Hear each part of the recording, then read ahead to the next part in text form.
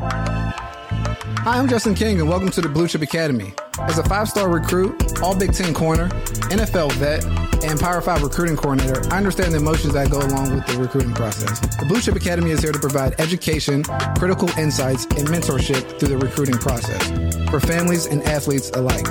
When athletes and their families have proper education and guidance, they're able to make better decisions and set themselves up for long-term success. Blue Chip Academy provides the resources and information that empowers athletes to create their own Blue Chip blueprint and take ownership of their careers. Blue Chip Academy exists because when athletes and their families are armed with the right information, they're able to make the decisions for themselves that positively impact their future. Again, I'll be your host, Justin King, and welcome to Blue Chip Academy. Welcome to the Blue Chip Academy, the Blueprint to Success interview series, providing unique blueprints, tactical knowledge, and best practices to navigate the critical points in the sports ecosystem so athletes and parents can prepare a plan to a career that they can bank on. Anybody can bank on, right? So today we got a Purdue alum, former NFL DB, and founder of FanSub Live. Let's welcome Brandon King, man. What's up, man? Appreciate you having me on, man.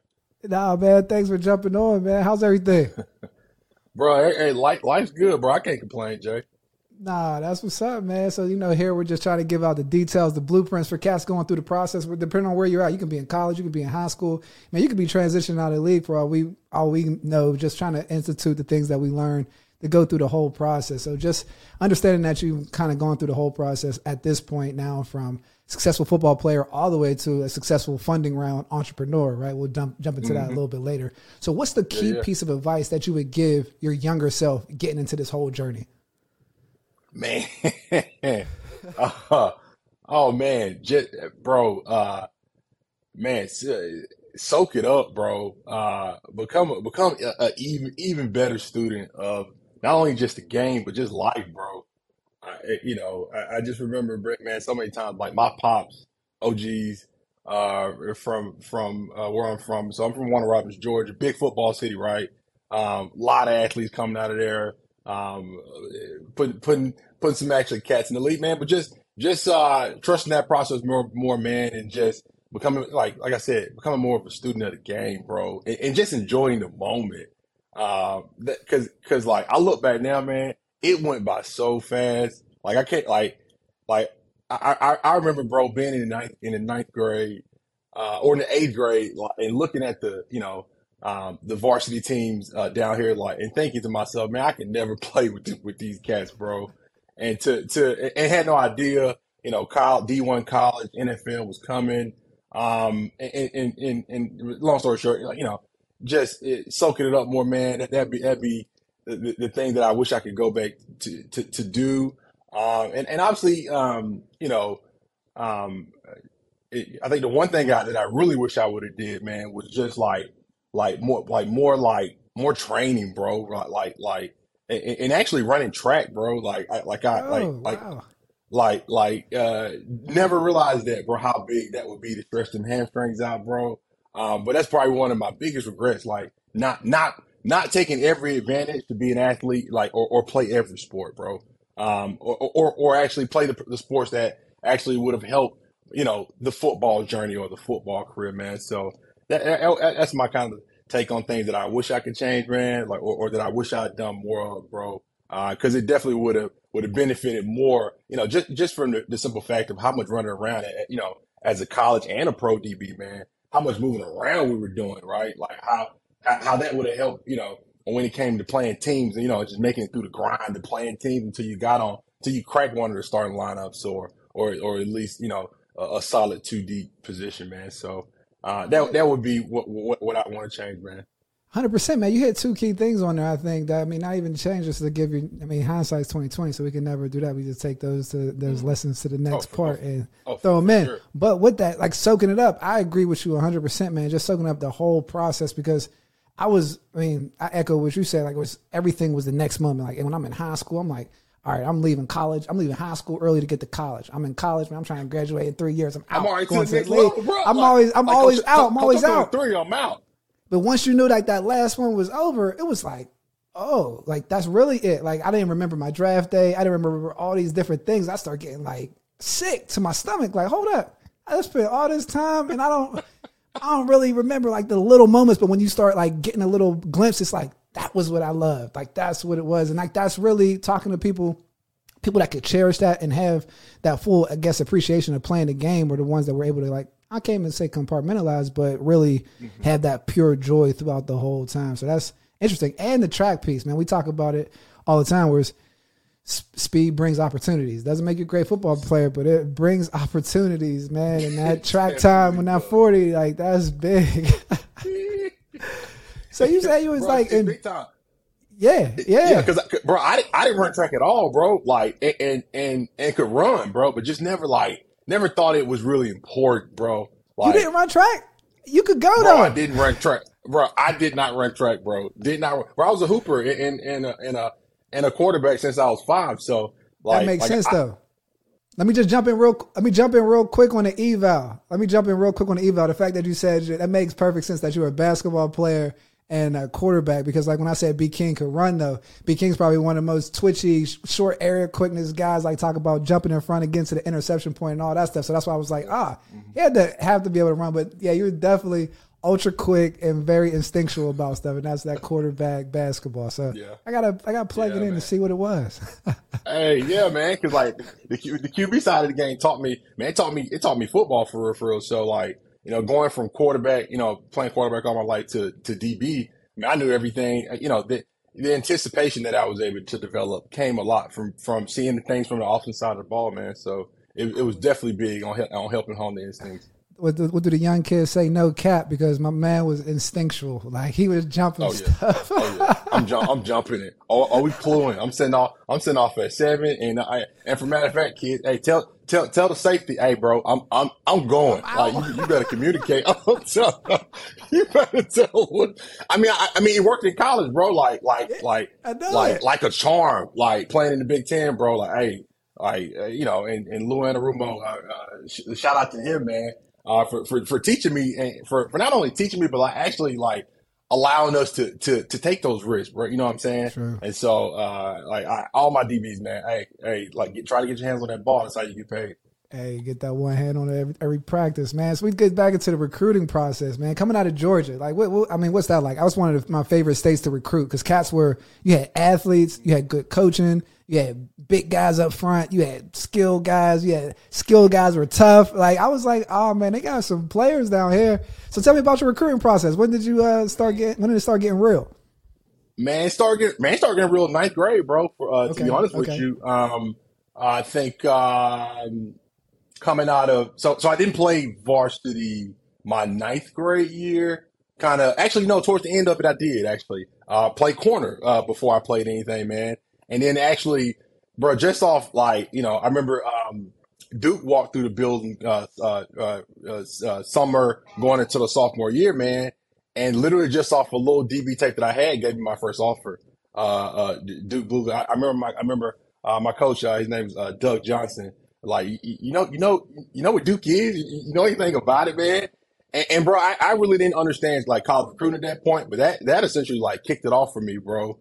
And then being in Georgia, obviously, athlete state, right? Like, you know, boys balling down there, man. Some of the most competitive football still to this day that I've ever seen. So I grew up, you know, where I'm from, Warner Robins, bro. We talking about like, you know, 3 big, you know, back in the day, big 5A high schools, that in Warner Robins and Northside, that were, dominant, undefeated year in, year out. And so my high school was the brand new high school. And so, you know, my parents went to Northside, which is predominantly black, and then Warner Robins was more so like the mixed school. And it's definitely some names of some cats that went to Warner Robins Northside, Chancey Stuckey, Willie Reed, some cats that really played, man. So I was inspired by them, bro, like inspired by the culture. Cause you would have sworn, you know, coming up in our like where we're from on Friday nights, everybody in the city was at the MAC, you know what I'm saying, McConnell Talbert Stadium. Like, there was no,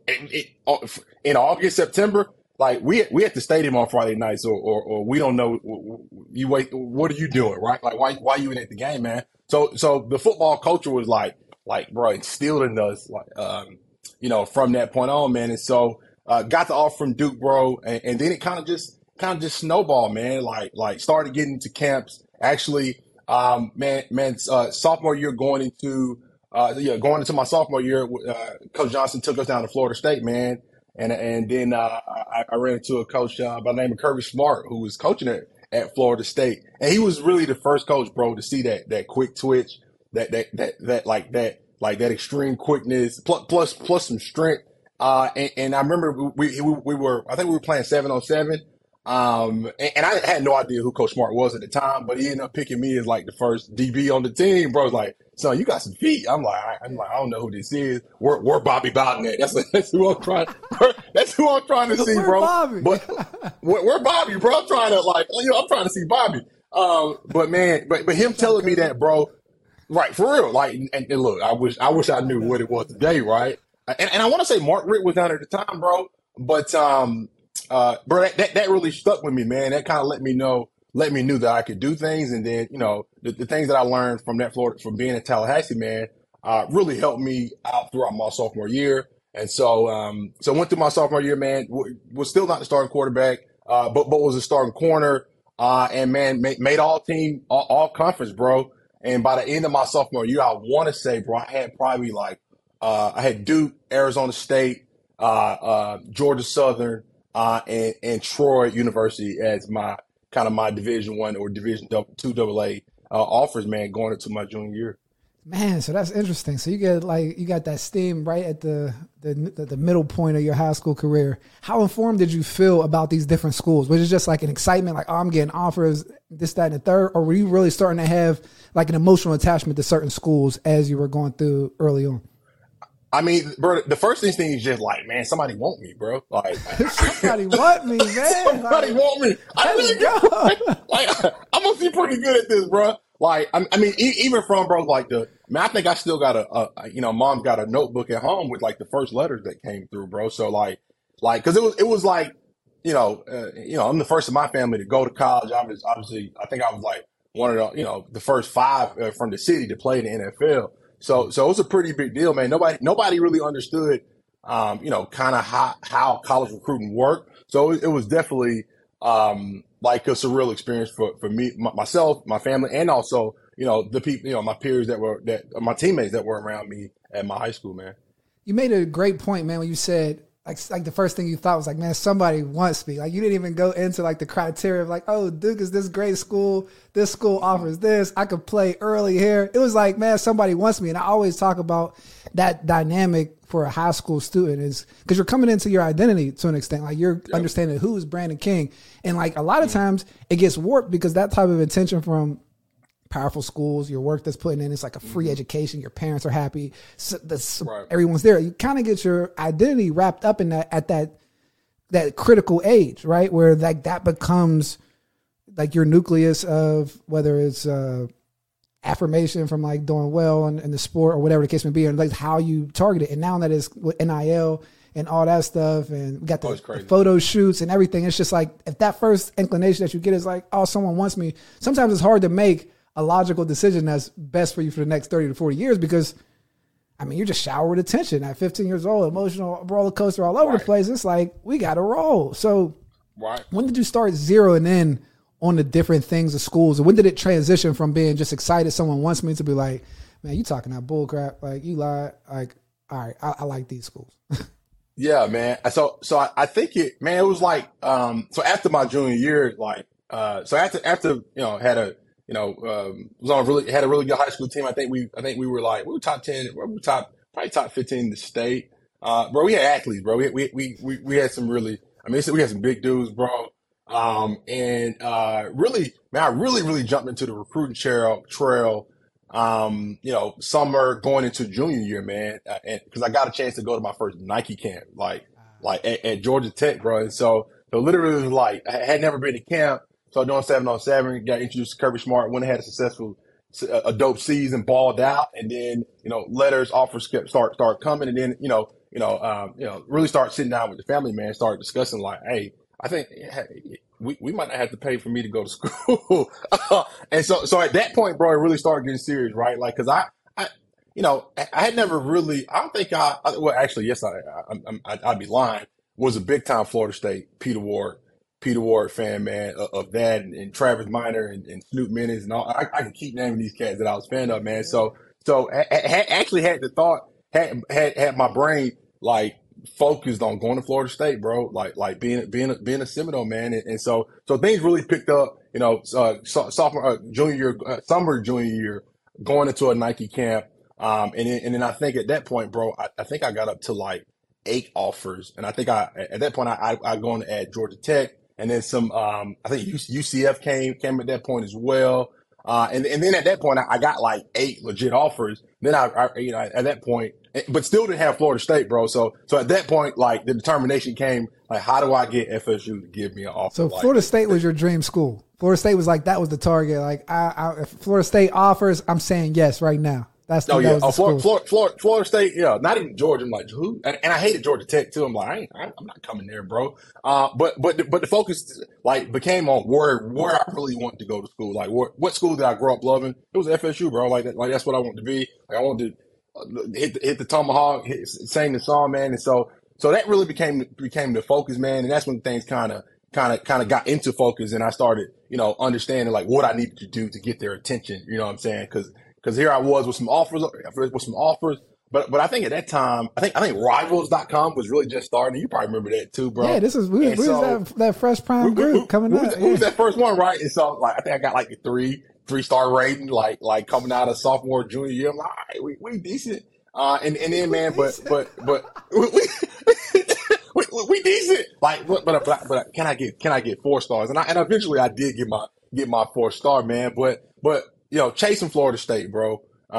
That's what really got things in alignment for me. And then my coaches honed in, like started coaching me up even more. Like, hey, you want to play here? These are things you need to do. You got to hustle to the ball. Can't take plays off XYZ, man. And so I say that summer of junior year, man, things really started alignment and we really got focused because I had a goal, get to FSU. Like, I had D1 offers, right? But ain't no Florida. I think I had like 1 Florida State letter, bro. That was it.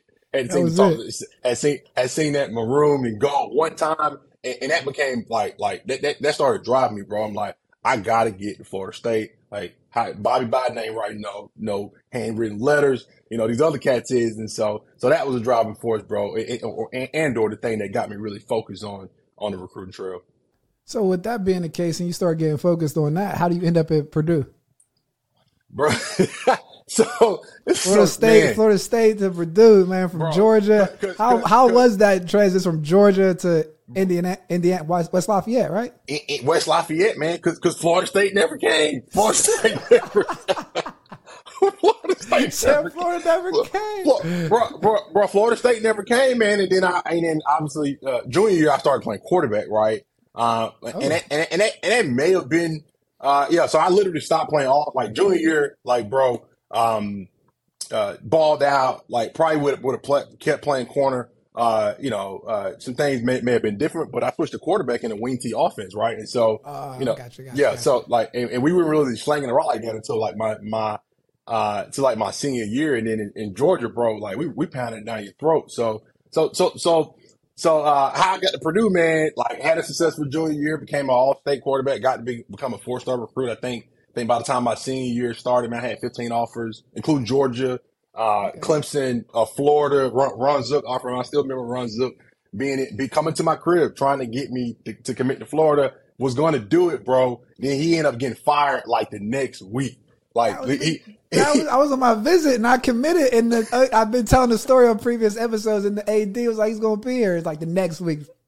They was recruiting down there, dog. They was recruiting. Bro, they was like, bro. So him and the DB coach, I can't remember his name. It was Charlie Strong at that time. Oh, Dish. It was Dan Dish. No, it was Dish. It was Dan Dish. Yeah, so, bro, they were sitting in my living room like, hey, man, we need you to make a decision today. And what I just tell you, I'm like, bro, y'all like Florida Gator, bro. This ain't Bobby Bowden talking to me, bro. Like it's like the complete opposite of what I wanted. Like, right. And so man, end up like still was chasing Florida State, bro. And then as I kept balling, more offers started coming, bro. Like, and then for matter of fact, how to get to Purdue, man, bro. I think I had, after my senior year, Jay, like went all state. I think we got to the 4th round of the playoffs, and we had done that 2 years back to back balling. got beat by a school by the name of Parkview here in Georgia. Parkview is like a big school. Produced a bunch of athletes and some MLB cats. And guy by the name of Dan Spack. I said Dan Spack. Brock Spack. He gonna be mad at me if you hear this. Brock Spack, man, who was like a Purdue legend. Purdue legend was actually in town trying to recruit a DN that we had on our squad by the name of Kyle Moore, who went to Southern California, who was like the number 5 player in the state at that time. Just happened to be seeing his tape and happened to see my tape, man, and begged me for an official visit, bro. And had no idea anything about Purdue. I remember Coach Johnson was like, you know what a Boilermaker is? I'm like, oh, like, nah, man. But I had my top 4 at that time. It was Georgia, Clemson. It was still Florida, UCF, and I actually didn't have a 5th, right? So Purdue kind of came in and sold me. And I think that year, bro, they had put like, you know what it was? They had put like, I want to say 12 cats in the league that year when Kyle was there. Pollard and all them boys was, right before. It's like all them dudes was coming up. Right before Bernard. Like, so it was like, it was a bunch of cats going to the league, man. It's Stubblefield, right? The receiver coach up at Penn State. Yeah. Is he at Penn State now? He's a receivers coach up at Penn State. Yeah. Oh yeah, take you, bro. Yeah, just take, bro. He was a baller at Purdue, man. But man, got to go up there. You talking about Bernard, bro? Bernard Pollard. Like so got to go up there. Me and my mom went, and Bernard Pollard was my host. Like Bernard was, yeah. So it was like actually a combination of Bernard Pollard and Cliff Averill, who played for the Seahawks, man. Yeah, bro, and went up there, bro, and had a ball, man, and was sold, bro, on playing early at that point. Because at that point, I knew I was like one of the better athletes, probably in the state and definitely probably in the country. And so the focus came like the focus was at that point, who's gonna give me the best opportunity to play, hone my skills, and get to the next level. And then obviously, mom, they sold mom on education, the school. Get her kid out of Georgia, like get out of here, get right. If you ain't gonna go to Georgia, one of these schools, like this ain't a bad opportunity, man. So Brock Spack and Lou Anarumo, Coach Tiller sold the parents on coming to play in the Big Ten. They had just put 12 cats in the league, man. And Bernard was sitting right there, freshman All-American, Cliff as well. And so I bought in, bro. I think I committed like 3 days later after the visit, and the rest is kind of history, bro. That was it. So you made your decision based on wanting to play early? Like that was kind of your deciding factor? Yeah. Yeah. Hey, could have went to Georgia, could have went to UGA and played behind a bunch of other 4 and 5 star recruits. And wouldn't scare the competition at all, but this school, this is a Big Ten school, just put 12 in the league. I'm trying to get on the field. I'm trying to get on the field. I tell the story all the time about Mel Tucker. I went to my visit to Ohio State, and he was coming up, and I was trying to play both sides. I was trying to play both ways. He's like, look, man, you come here, I guarantee you'll be a first-team All-American. You'll be a first-round draft pick. I can guarantee it, but you might not play till you're a sophomore or junior. I was like, what? I was like, nah, bro. But I always respected the fact that he told me in the recruiting process, he was real. We got these guys, and obviously there was first rounders all up in there. Like it wasn't capped. Oh, stay loaded, bro. And they've been loaded for like 15 years straight. It's crazy. Good coaches, good players. You got good little recipe going, man. So, did you have any idea when you went to Purdue what you wanted to do after football? Man, no idea, bro. You said before I went to Purdue or when I went to Purdue? Before, like when you were like picking to go up there, like did you know what you wanted to study? It was just like I'm going through to play early. I'm going there to play. I had the thought. Because I was a pretty decent student, bro. So I had the thought to become some type of engineer at that time, honestly. Okay. So it started early. Always been an artist, man. Grew up drawing tattoos, pictures of our high school superstars, from my city. And so always been super creative, man. Thought I wanted to do that. Knew I didn't want to do, any of the normal stuff, communication, business, and so I definitely want to challenge myself. So had a little inkling, man, but not really. Like the focus was like, how can I get on the field early? And then I'm on a 3-year plan. I'm going straight to the league, bro. Just like that's real to admit it, dog.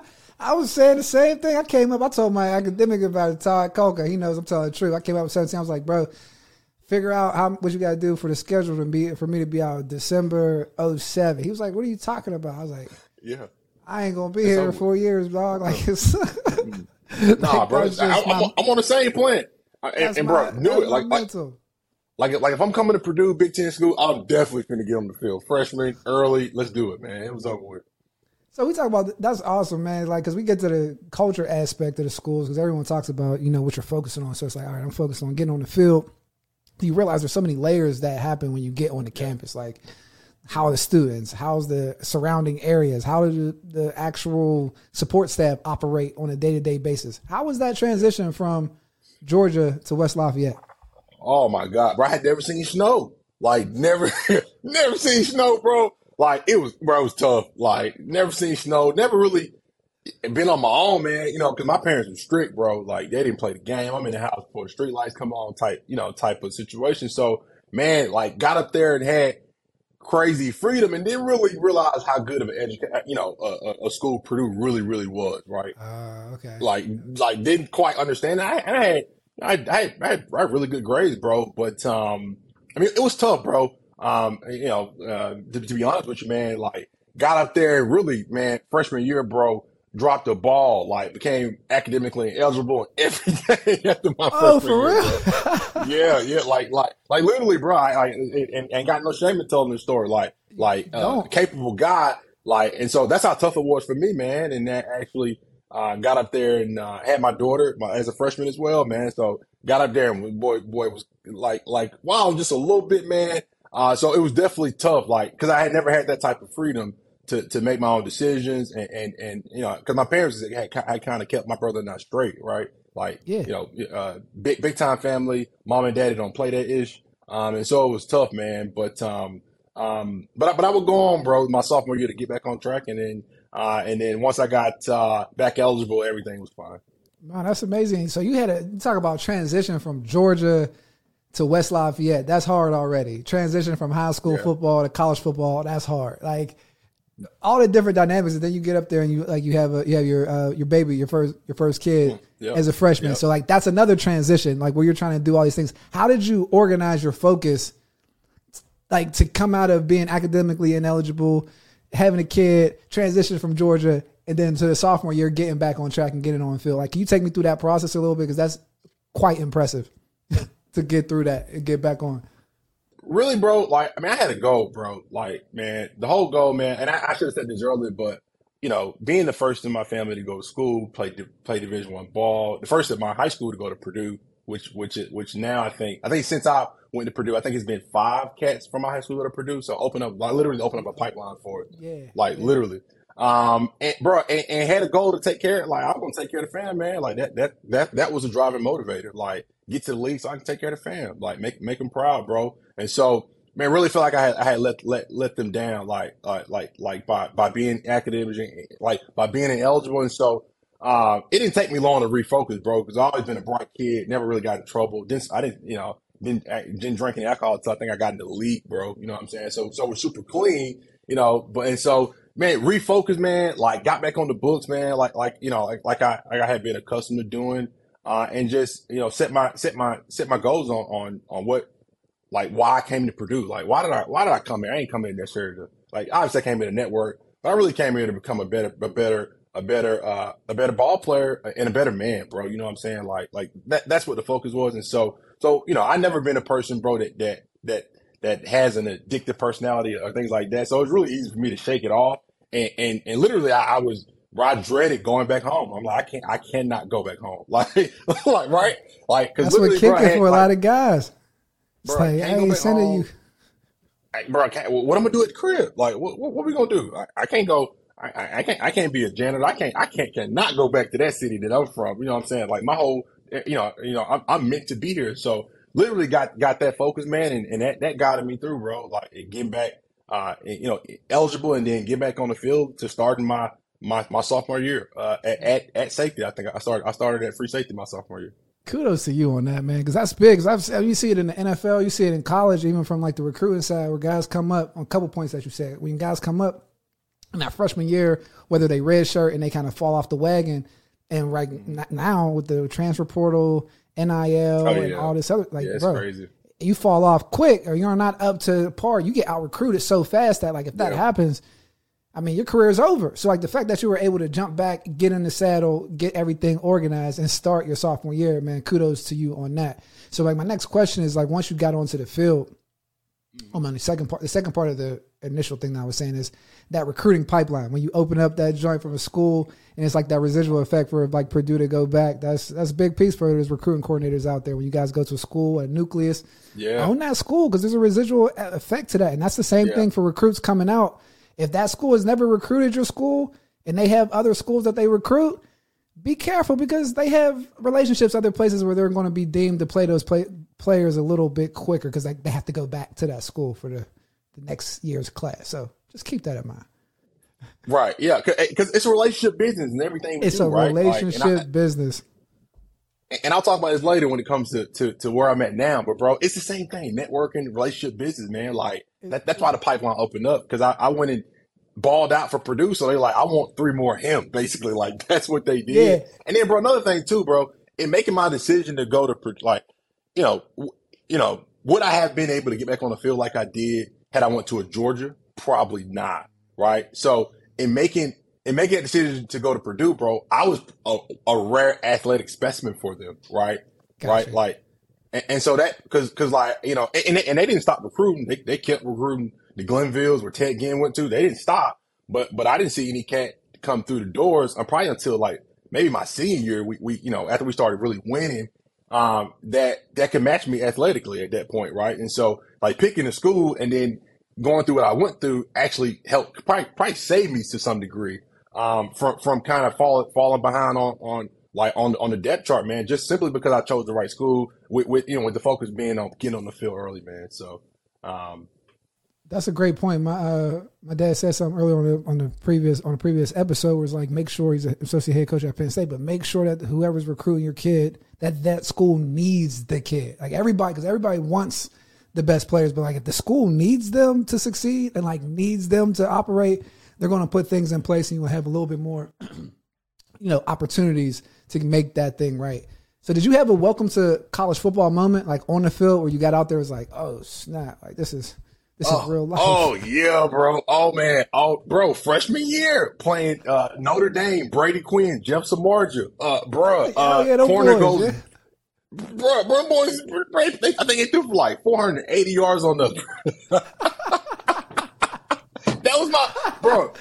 I was probably throwing the ball 50 times, and they was probably just coming out. Bro, they were really, really good then, bro. So literally, they beat bro, up about 40 that year. And we had like, and on defense, bro, we had like Rob Nikovich, Cliff Averill, Bernard Pollard. We had some dogs on the Ray Edwards, Anthony Spencer. I can just keep naming them, like some real dogs. And them boys, none of that didn't matter, bro, that year. And so, I remember, Josh, Hick, was a senior, number 33, from Dallas, Texas, dislocates his elbow. And I'm in the 2 deep, bro, coming in game, 3rd and 8, bro. And it's some margin lined up. And he had just burned, I think somebody on like a 60-yard post, right? And Lou Anarumo was literally like, they finna throw the ball right at you, bro. And literally, bro, like, it was like an out-of-body experience. Like, I'm like, I wasn't scared, but it was just like, damn, I'm here, bro. What am I gonna do?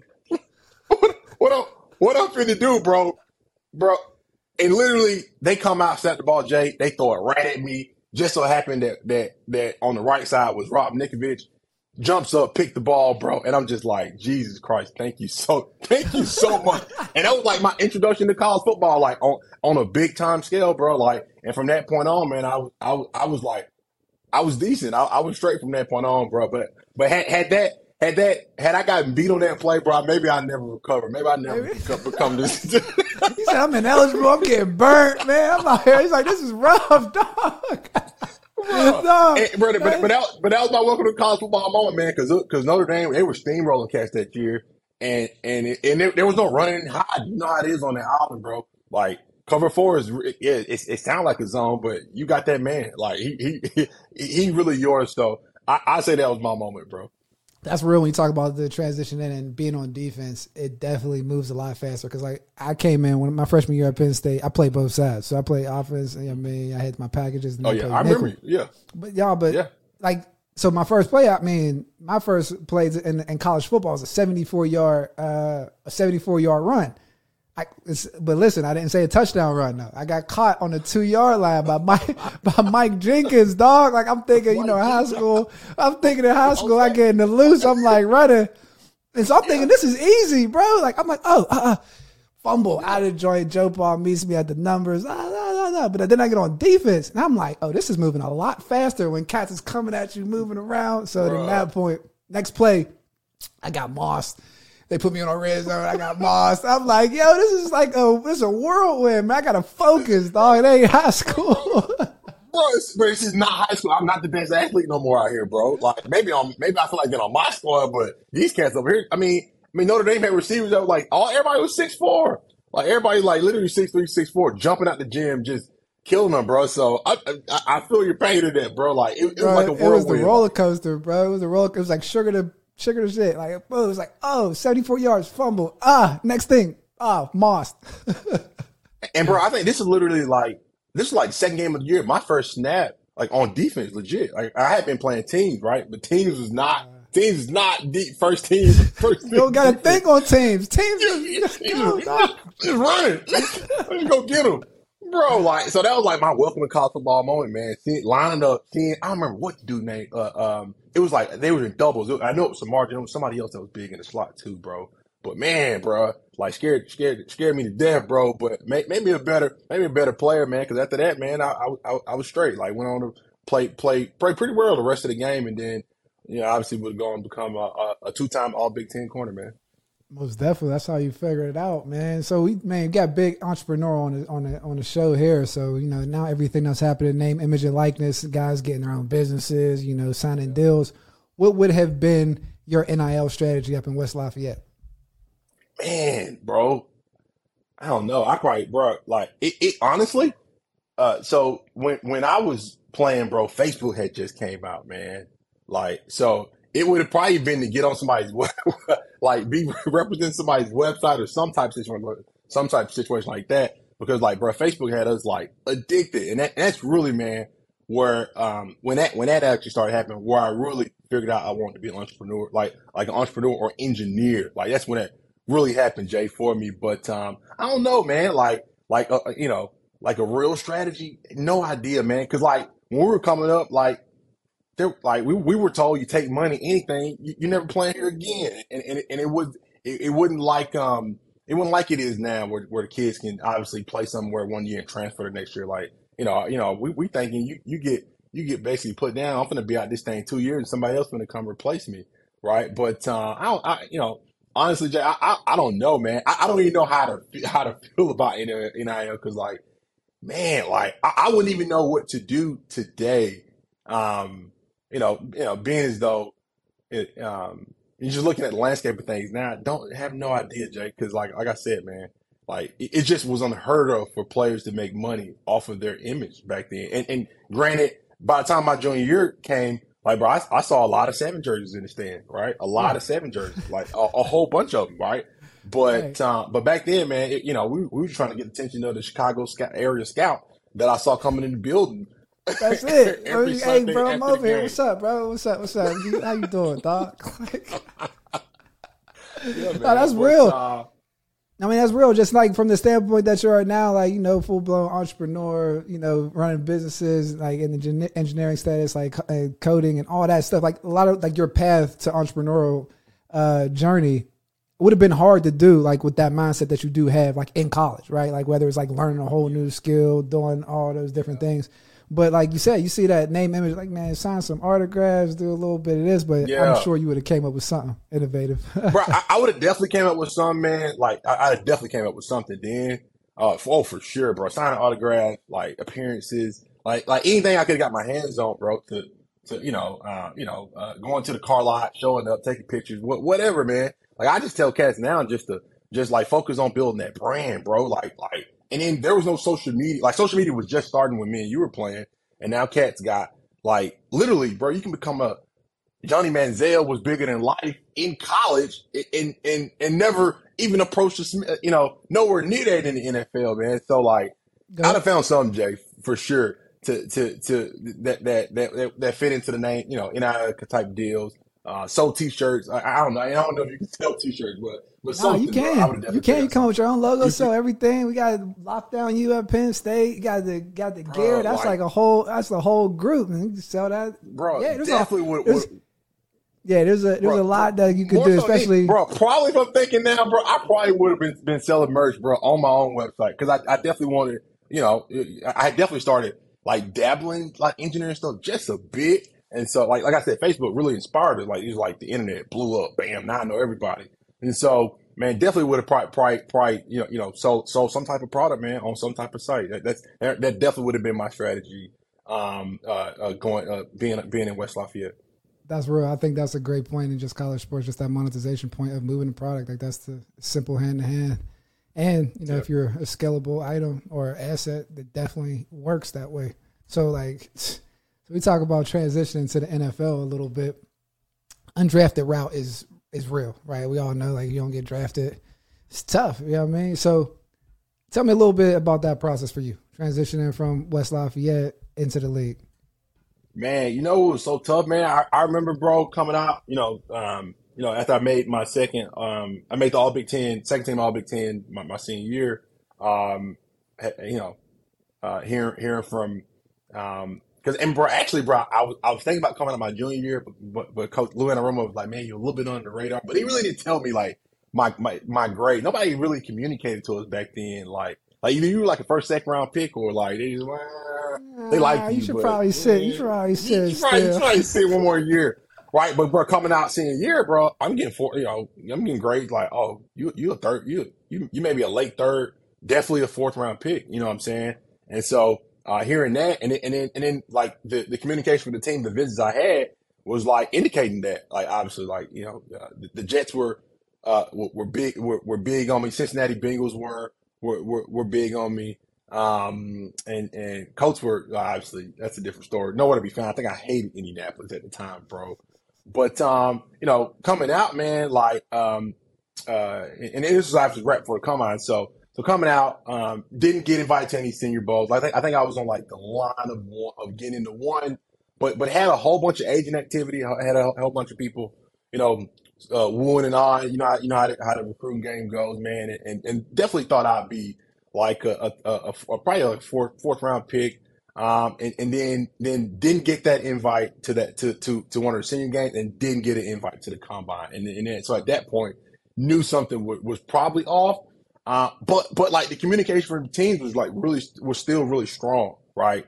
Like talking to coaches, and actually went on some visits, man. You know what I'm saying? And then thought, at that point, I think I maybe going through the process, training in Indianapolis, probably didn't think, and then even like amongst like when I was training, I think it was me and what's his name, Nick, was it Nick Pope, went to IU, was a safety.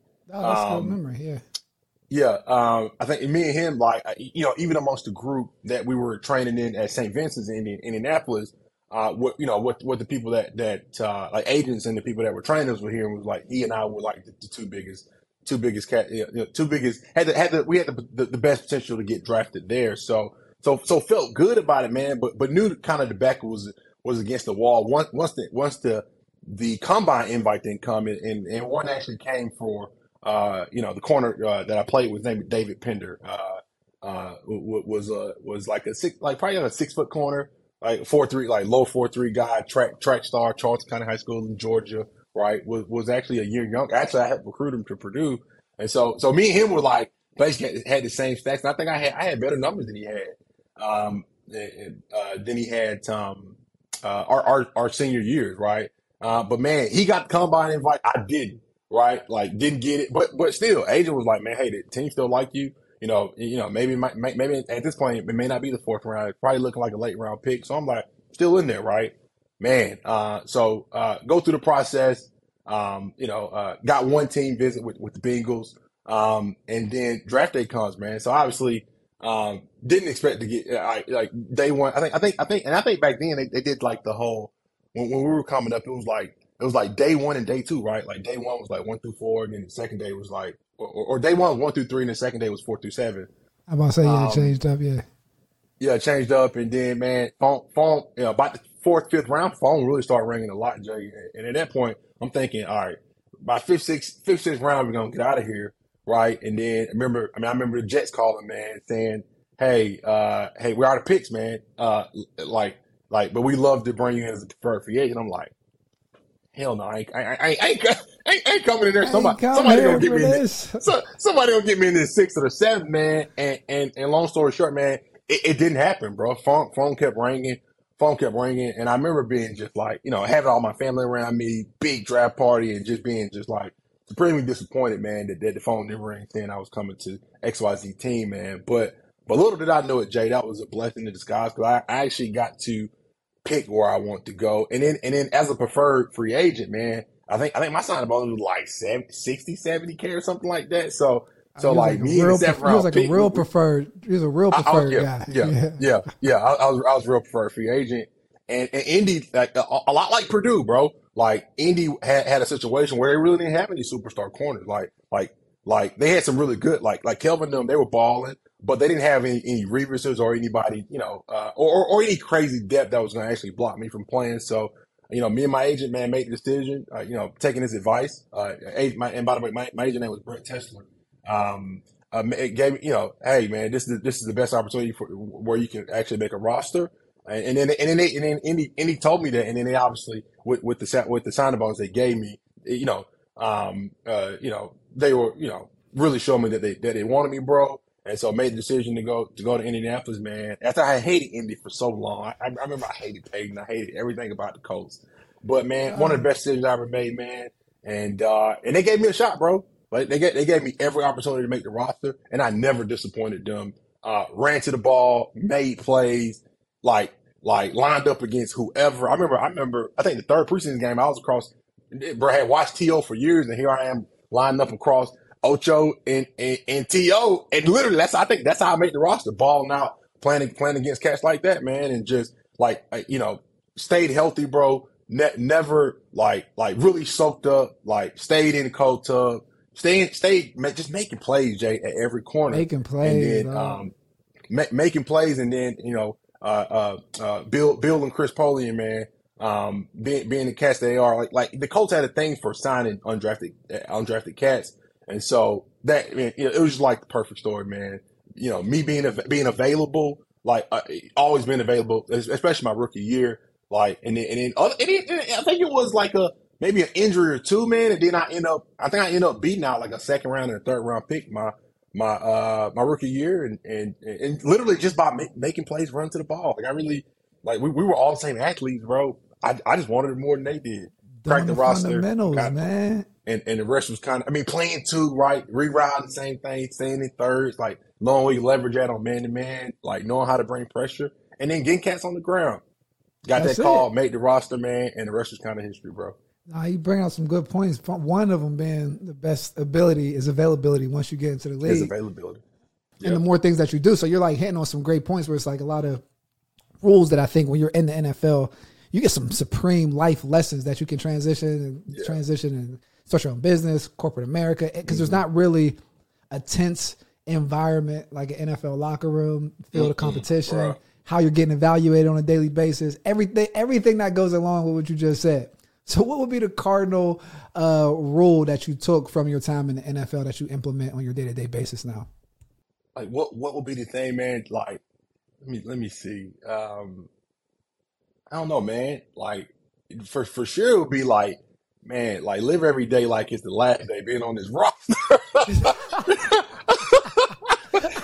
That'd be the thing, man. Cause as an undrafted guy, bro, even after making a roster, Jay, they were still signing cats. They still signing cats. So I don't know what tomorrow holds as an undrafted cat. So man, just leaving it never taking anything for granted would be the biggest thing, bro. Taking every advantage of every opportunity that I got to make the biggest impact. That's what kept me on the roster my whole rookie year, man, and allowed me to get to a second and third year, man. Just not taking things for granted, bro, and being available, like you were just saying. And actually I say that, and I actually got put on IR towards the end of my rookie year because I tore my hamstring. But it went from a lack of trying, bro. I literally teams not warming up, bro. But just man, taking advantage of every opportunity, bro, would be the biggest thing that I take with me in the business today. Like every opportunity to network, to meet people, showing up on time, just doing the little things right, man, to give myself every opportunity, to either make a roster or make it in business, man. Like that's still the same mantra I live by today, bro. Most definitely. We're about to jump into the transition, but before we do that, got a little LIG read here. This episode of Blue Chip Academy is brought to you by LIG Sports Group, a strategic talent acquisition firm specializing at the intersection of sports and business, made up of 3 pillars. The following up with Blue Chip Academy, empower the next generation of leaders by equipping them with the detailed blueprint to success while using sports as our catalyst. And LIG's brand consulting and partnerships is a unique approach to solving your brand's most challenging problems. We take a strategy-led approach with industry insights to identifying scalable assets, helping brands thrive in a new NIL space and not wasting your marketing budgets. And finally, the executive search and specialty sourcing. In order to stay ahead of your competition, your company needs the best talent available. At LIG Sports Group, we provide proactive and innovative talent acquisition and specialty sourcing services that will help redefine your talent acquisition and recruiting strategy. What separates us from the rest of the executive search firms is that we have different critical points that we're evaluating because we're circling through the complete ecosystem. So seeing different evaluation points from the lateral standpoint, from above and below. So let's jump back into it with Brandon King. Appreciate it. So, yeah, no doubt, man. So back into, we talk about the transition being one of the hardest things, man, in sports in general, because you're just wired one way, and then the next thing you know, it's like, there's a whole another set of rules over here. So what's one word to describe the transition for you? Man, one word, man, like being patient was like trusting the process, like was the thing that I had to do. Like, no, like literally, man, because coming out, like obviously played in the NFL 4.5 years, coached 3, 2.5, and then went on to play for Jacksonville, Miami, Detroit, right?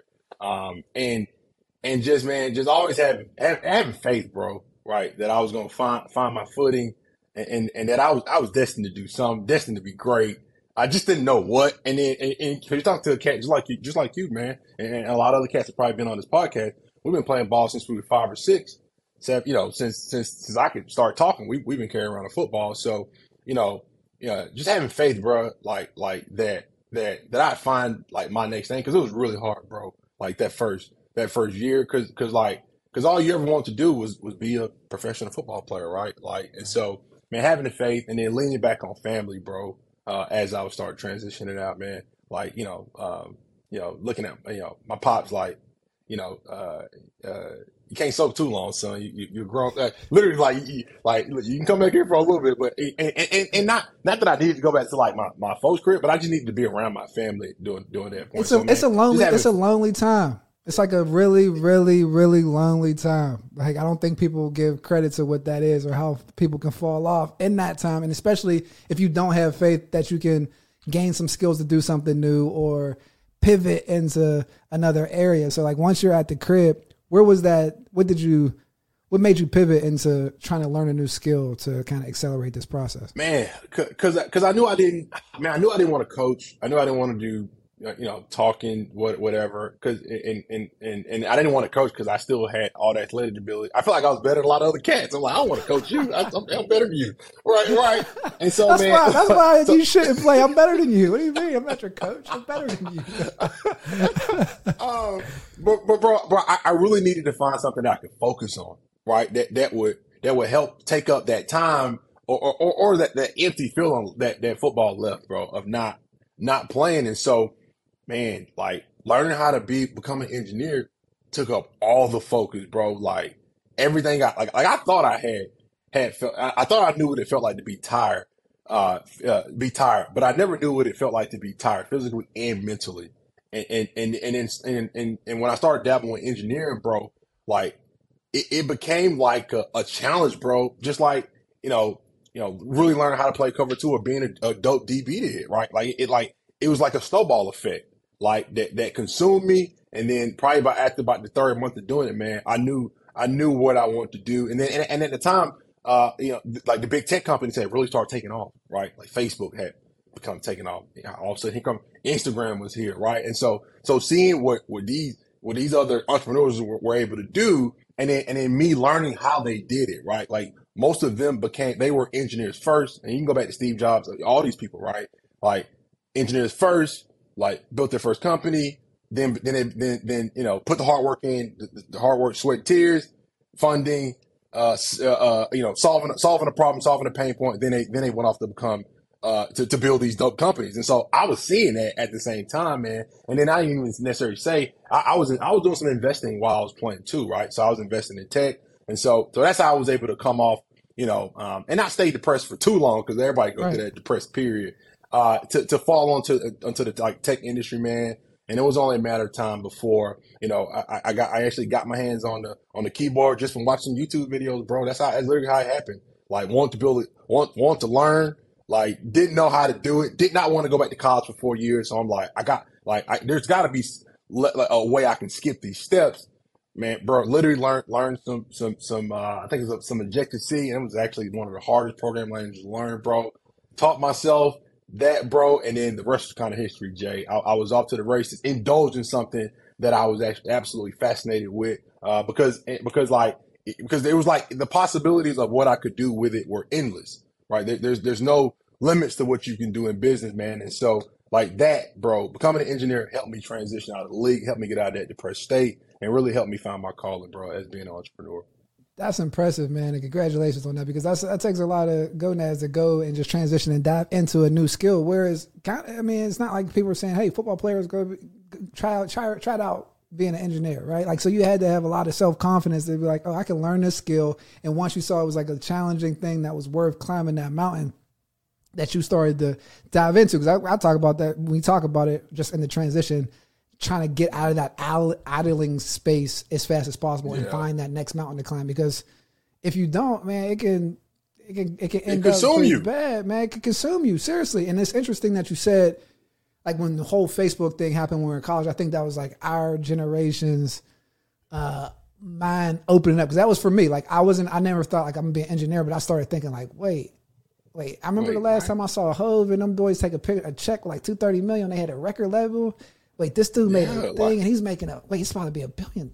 Like, but he doing what? Because it was like all these entrepreneurs was bumping. It's like MySpace time. You start seeing what they're making. They're like, man. Like, to what you said when you came out, it was like, look, I'm not going back to school for 4 years. There's got to be a faster way, because I see it's got to be a better way, I see this person doing this. Like I got to figure it out.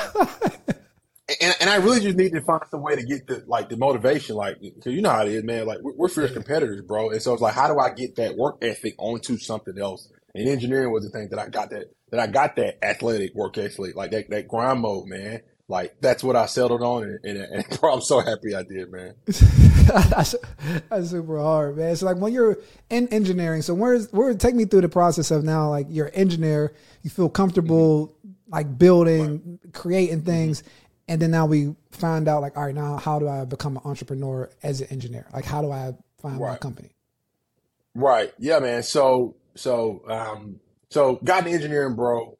But was like still like, man, like super junior. Like I thought you think you got a grasp on something, and then you start networking with other engineers, and they like, oh, you really don't know ish. you just scratching the surface, bro. Really, just getting in Atlanta, networking with other peers that were in the engineering world really showed me that I really needed. There was one more step I needed to take up as far as education, right? Right, literally, I'm like, I thought I knew. I can't even think about business. I gotta get to level two. and so literally, bro, I knew at that point that there was like a 4 to 5 year learning curve in order for me to get to where whoever you want to name that successful entrepreneur, like in order to build what I want to build. And granted, like, building tech companies is expensive, bro. Like, and at that time, I didn't necessarily. And I had already took my lick spending a couple $100,000 on trying different ideas, different things, and then those NFL checks weren't coming no more, and so and I obviously had to find something else to do with my time, and so schemed up a plan, man. Like, look, let's go become an engineer, let's go get 3 to 4 years of experience, and then at some point, when you're ready, we'll venture out and try to build our own thing. And so literally, man, like after I built the game. Got on TMZ and everything, bro. I made like $80,000 off this game, bro. It was like a Flappy Bird clone, based off Peyton Manning in the Super Bowl. You probably still find an article right now if you search my name and Smash. It's called Smash Man. That's what the game was. Smash Man. Yeah, it was called Smash Man. That's what the game was called, bro. And so literally after doing that, seeing the success of it, seeing how scalable tech companies were, like I can basically get a stadium full of people on my platform. Like that's insane. Like, right? You throw a pay gate in front of that, and then you start doing math on a monthly basis. Like, oh, like, bro, I got revenue. Like, really start figuring the game out. Like, okay, like, bet. Now, but obviously, like, I want to build something bigger, but obviously, I ain't got $1 million, $1 million in funding to go do that, or that I can actually let go, man. So the goal became, like, get all the experience you can. And so I set out, to actually go get better educated, went and got into a boot camp, bro, with the plan being that I was going to go work for, some Fortune 100 companies in their engineering departments. And then once I learned how they ran their companies, how they built, these massive products that were making billions of dollars, then I would venture out, into doing my own thing. And I did exactly that, bro. Like, got it to Atlanta, went on to work for like Daimler Chrysler, Bank of America. And then lastly, like Coca-Cola is where I really learned a lot from a guy that worked in Silicon Valley, who sold, he sold the patent to, the Coca-Cola bottle top with the code up under the top, right? So he was like a mentor for me, right? And was a Silicon Valley guy and really taught me how to work as an engineer, right? And actually, he actually poisoned me with that, no sleep culture for as an engineer, bro. Like, cause the longer I can stay up, the more code I can push, bro. And so really learn how to work really hard. And then, knew my plan was to work for 4 years, bro. And then after about my fourth or fifth year of engineering, after leveling up, like going from not making six figures to six figures to making like, 200-300K in engineering, like was able to like it actually felt the NFL a little bit again, and not completely, but like at the lower levels, like I'm doing better than the practice squad can't do it. Like, you know what I'm saying? And I'm not getting hit. I ain't getting the cold tub.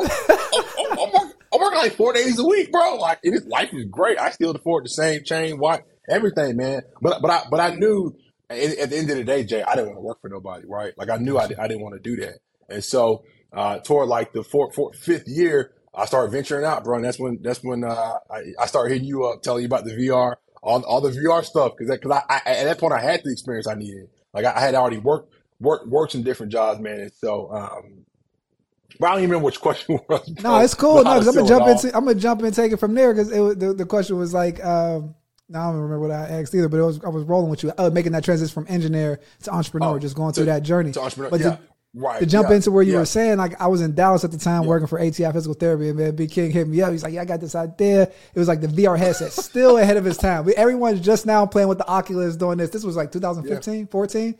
And we're talking about doing the concerts through the VR headset, through the Oculus. I was talking to my man, Mac Miller is like talking to Pittsburgh. I was like, yo, he got it. This is crazy. People was looking at me like, wait, what? And I was like, nah, this is ill. But that goes fast forward, you know what I mean, to where we're at now, which is Brandon's company, where he just had a successful fundraise. I mean, I don't know if you'll give it to you, but Fan Sub Live having some success now. And tell us a little bit about that. Man, bro, man. So here I am now, bro. Probably at this point, like a principal engineer is what I'd be considered, like probably 7-8 years experience. Full stack. No, I know how to do everything, bro. Like, there's nothing I don't know how to do at this point, right? And this is like after everything, like after the VR company failed, start trying to raise money and really start learning venture how to raise funds, right? And so a buddy of mine by the name of Brandon Howard, if he heard this, he'd probably laugh, and came to me with like a fan engagement problem. And so came to me with this problem, man, and I think it was like 2019. And then the pandemic hit, and he and I had started building it as engineers. I remember we signed on the paper, Jay, like 50%. All right, bet. We were at Starbucks in Buckhead, like, all right, how much you want? 50 bet, sign on a piece of paper, man. Me and a little skinny white dude. Like, do it. And at the time, the name of the company was Fan Subscription, right? It wasn't even Fan Sub. Like, it was Fan Subscription first. and had no idea what we were doing, bro, as far as like exactly like what problem we were solving. We just know we wanted to build like a platform that gave the creators or the people that created the most engagement, all the control, right? Like all the data, all the things they need to grow a community. Like, right, that was our goal. And so, man, got into the pandemic hit, and that really actually helped accelerate the time that I actually needed to build it, right? Because thinking today, had the pandemic not hit, bro, probably wouldn't be in this position, because the pandemic actually made me sit in the house, made us all sit still, and while everybody else was sitting still doing what they were doing, I was in the lab, bro, like In the lab building. build, like in the lab building, man, and actually like came out of it probably sometime towards the end of 2020 or whenever it was. No, it was I think it was end of 20 end of 2020 with an MVP, bro. And then approached an investor by the name of Paige Craig, who actually gave me my first thumbs up that what I built was actually valuable, and tried to help me go off and raise $3 million, and it ultimately fell through. But that experience, like, of me hustling, bustling, building a product, and then an investor coming in towards the end saying, "Hey, this thing is valuable. Keep going." Like literally just lit everything on fire for me, bro. Like, oh, this is insane. I'm in the game. I'm gonna go be So that's what I'm saying. Is that what you felt like? Because I'm always interested when guys have that. It's like you're in the wilderness when you get out of sports and you're like figuring it out. You start putting the pieces together, and you were a super instinctual player coming up. So like I mean, we played nickel together. So like I always had respect for how you saw the game and like how you reacted to things. Was this like that moment in like the business world where you're like, oh, I'm like fully enacted, my instinctual things here, like I'm in the game, I'm in the league again? bro, I'm in the league, bro. And for matter of fact, not in the league. I'm a Pro Bowl at this point, bro. Like, that's how I'm a Pro Bowler. Like, y'all gotta pay me. Like, as in like that aha moment. Y'all gotta pay me, dog. Like this is it, bro. Like, cause all, you know how we are, Jay. All you need is a little taste of success in the right direction to go into. And then that same hustle, work ethic, drive, like literally is like locked in, right laser focused, like this what to do. Like, and it really showed me, bro, like exactly all my hard work, all the things I believed in, all the sacrifices I had made. Cause man, in the engineering world, you spend a lot of time in front of the computer. And if you don't, you obviously won't be able to do some of the things that you want to do, man. But, man, got me laser focused, bro. And even though we lost out on the first deal for fan subscription at the time, just like literally going through the process, pitching an investor, right? Like trying to get somebody to give you $3 million, like asking them for a company, like it's unheard of. Plus, I'm a black man asking with two other white co-founders, asking them this, like, I'm leading the charge, man, and just getting that taste of some success, and then ultimately failing. They just showed me what I need to do to ultimately be successful, man. And long story short, Jay, kept pushing, man. It didn't work out with the previous co-founders that we founded with. I was able to get the equity back, and then through that process of actually not being successful, I learned how to build a team, right? And honestly, man, a lot of what I saw in the NFL, like watching GMs, right? Like how they built team. Like I learned at that point that you got to put the best players in the best positions, in the right position. It was not about me being the star. I'm like, my whole job as an entrepreneur in this tech game is to find the best players. Like I need the best 5 I can get. Talent acquisition, baby. That's what I'm talking about. Right, but it was that NFL mentality. Like, look, no, it ain't about me. Like, I'm gonna eat. And furthermore, I never really want to be like, give me the bread. Like, I don't really care, bro. You know what I'm saying? Because the goal is the goal is to take care of the fam, right? Like, didn't necessarily get a chance to do that from playing in the league, and so like this tech game gave me the opportunity to do that or get back to the table to where I could do that. And so, man, kept going. I remember putting out a tweet, Jay, saying I was looking for a booking agent, right? Because FanSub was this big entertainment platform. And my first co-founder, he was the only person that responded, right? And literally, bro, got him on the phone, talked to him for 4 hours and gave him a 10% equity deal on FanSub, bro. And to this day, he's still the second biggest equity holder behind me, like obviously, bro. But just like how it happened, like 1,000 people could have answered that message, bro, of the tweet I put out. And you talking about, on my Twitter account at the time, I think I had like 37,000 followers, and out of 37,000, only one person was like raised a hand and said, "Yo, bro, I'm interested in what you're doing." and got on the phone with Michael Lombardi for 4 hours, bro. Talked about the vision, the moon, the stars, everything. Gave him the whole nine. And then about a week later, bro, I flew him to Atlanta to sign his deal, and kind of the rest of the ball had started rolling on building the team at that point. And so got Mike in town, had the first show. Mike, and I think I gave him like a couple $1,000 budget to go because we needed to test our live streaming capabilities on FanSub, bro.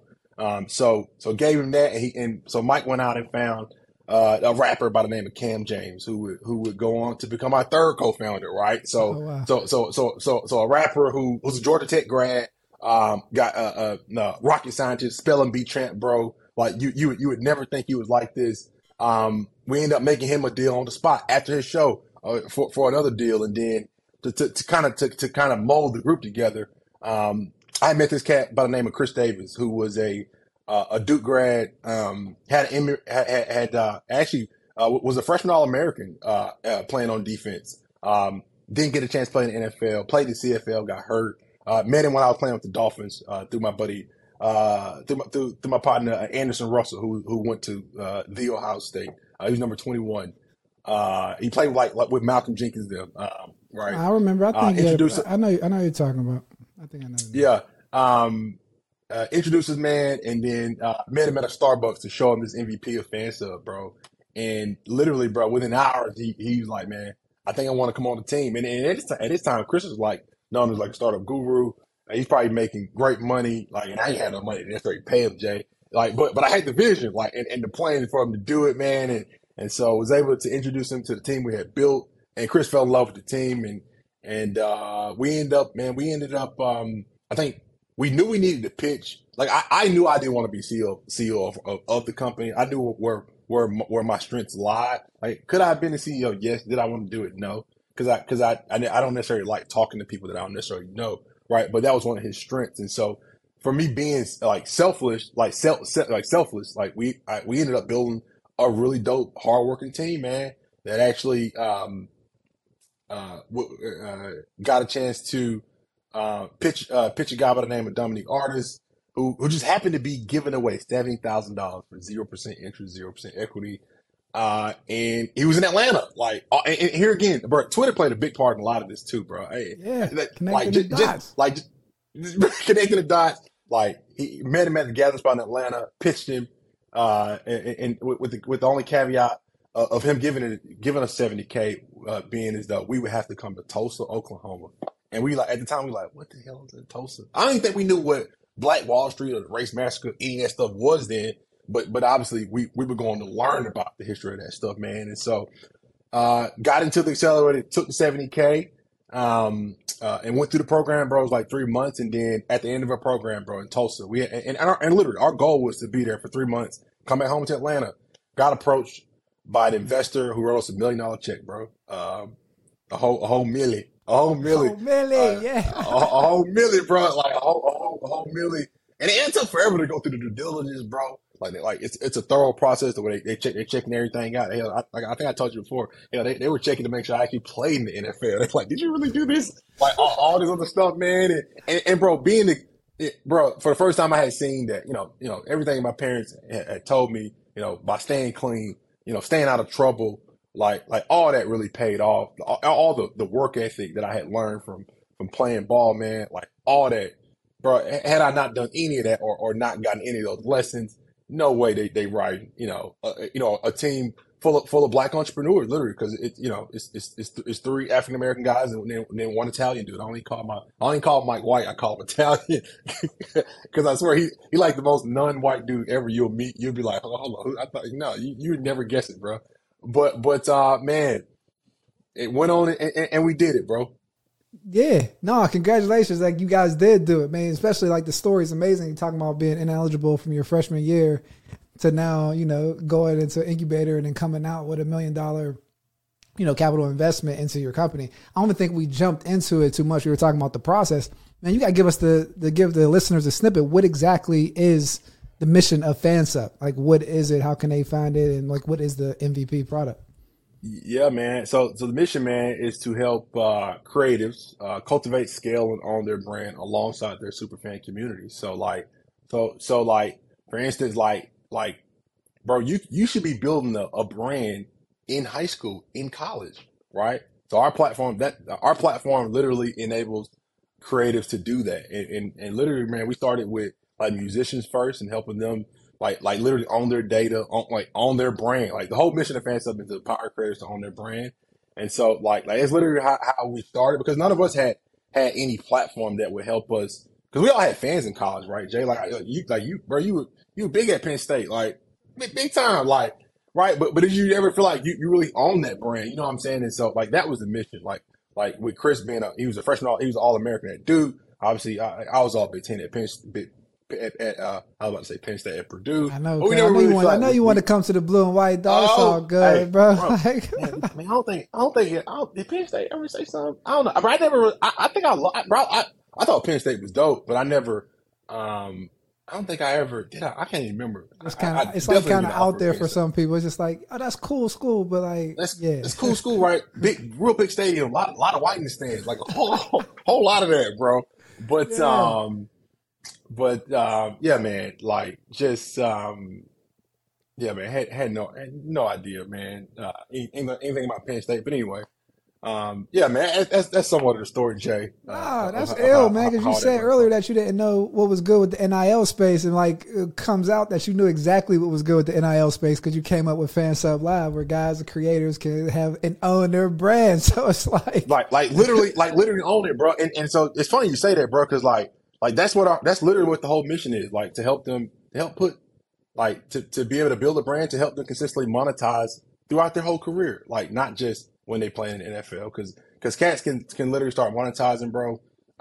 Literally, man, like if you're a high school star, it literally starts then. From the moment you start building that fan base, bro. Like our whole goal was to help people build a better a community, a fan base that turned into a community, right? And then through connecting with that community, you can offer them, access to your world. And so that's what FanSub is, bro. Like that's the product we're building. And MVP was like MVP necessarily. It didn't necessarily turn into that. Then FanSub is that now. And when we first built MVP, it was a lot to do with like live streaming and music concerts. But we knew the goal was like we knew that was like one piece of what we needed. Like being able to live stream, and that was actually really hard to take to build too, because like I didn't have nobody to talk to about how to build streaming. Like basically, bro, we built a broadcasting system into our software, right? that's And so amazing. that Yeah, that was like the secret sauce, the proprietary software that allowed us to be venture backable potentially, like because that was literally the core of it, and it's still a big piece of what we do now. And for example, like I think LeBron played in like he played in the Drew League this summer, I think so, right? And yeah. so, for instance, for example, he could have sold tickets to a live stream event for that and gave his fans access to it, gave them something, gave them a treat, the experience. Like that's what FanSub allows people to do. That's amazing and very innovative. We want to talk offline. Can't give too much juice, but like with the broadcasting abilities, when you talk about that, that's like, man, that gets very interesting in the Yeah. sports branding marketing world. So like, Oh yeah. I mean, we could, because eventually we want to have Lockdown U, have a little group up there, having like a boy band situation, all the Oh blue yeah. white collective brands on there, so people can monetize and get into these ecosystems with millions of fans, and so they can ride Man, up man, in man, fan sub. and we even talking about we talking about turning these creators into basically stocks now, bro, with That's what it NFTs. is. Like, bro, At the so end of so the it's a day, whole nother because people should be able to. I mean, because bro, fans like they spend a lot of time. Like fans don't like, and literally we named it Fan Sub because we wanted fans to be able to own the people, like have skin in the game with their favorite creatives, favorite people they follow, right? Like because they spend a lot of their time, money, and they never get it really anything in return. So that's why the company got named Fan Sub, bro. love it, man. So the last question is, man, what do you see? Where do you see fan sub in the next 10 years, or what's the career end goal with the company? Man, being the place for creatives to go to build that brand, to own it, right? Like at some point we'll start playing around with NL, with the athletes. But man, being in 10 years, bro, I see FanSub being one of like the premier digital agencies in the world where not only do we help like navigate the creatives in their brand building journey, but we also give them the platform to do so as well. So it'll be twofold. It'll be some hand to hand, on hand things, and then we'll hand them a technology platform to help enhance and harness all that information, that data, that community that they built. So and then we definitely see ourselves either exiting, bro, or going IPO, man. Like we really feel like this is one with the brand and the name of it that we can take all the way. And then hopefully one day, Spotify come calling, knocking, Apple, AWS, who our software is literally built on top of AWS, and so they could for sure come knocking, if we can get obviously the user base up enough, and then really start making some noise with millions of people, man. Like that's the goal. So IPO or exit, definitely. And it's I don't even think it's in the next 10 years. I think it's actually this is year 3 for us with FanSub now, or it's going into year 3, and it's already valued at multiple $1 million. We raised $2 million in our pre-seed round, and so the next round of funding for us is 10 to 15 million, probably at a $50-60 million valuation, bro.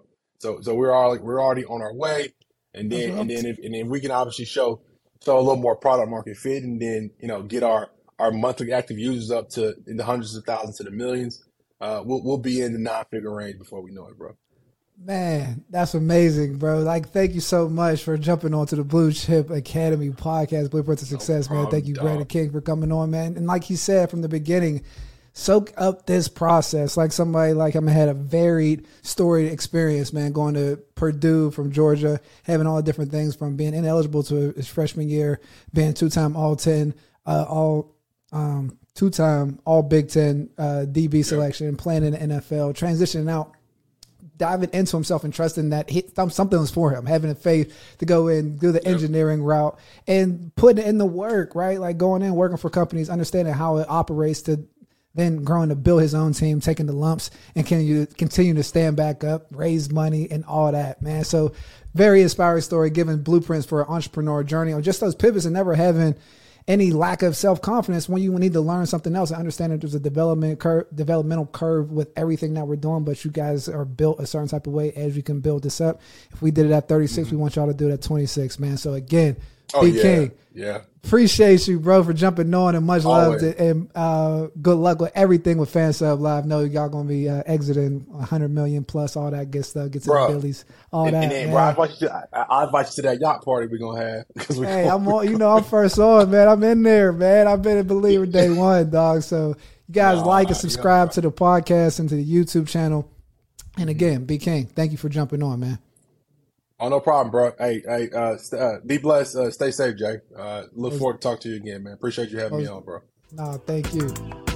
Thank you for tuning in to this episode of Blue Chip Academy. To help navigate the recruiting waters, LIG Sports Group put together a Blue Chip recruiting checklist. Download your checklist at ligsports.com, Blue Chip Academy, to ensure you're making informed decisions through this process. Hit subscribe and check out the LIG Sports Group Football Ops and Recruiting YouTube channel, where we'll talk about the recruiting and other critical points in the football ecosystem. If you're feeling stressed, confused, or just want help putting together a blue chip blueprint for you and your son, don't hesitate to book a consult call with me at ligsports.com/Blue Chip Academy. Remember, everyone has a different journey. Keep sharpening, and remember that you can only go to one school. Just make sure that you have your blue chip blueprint together and execute it. Life is good.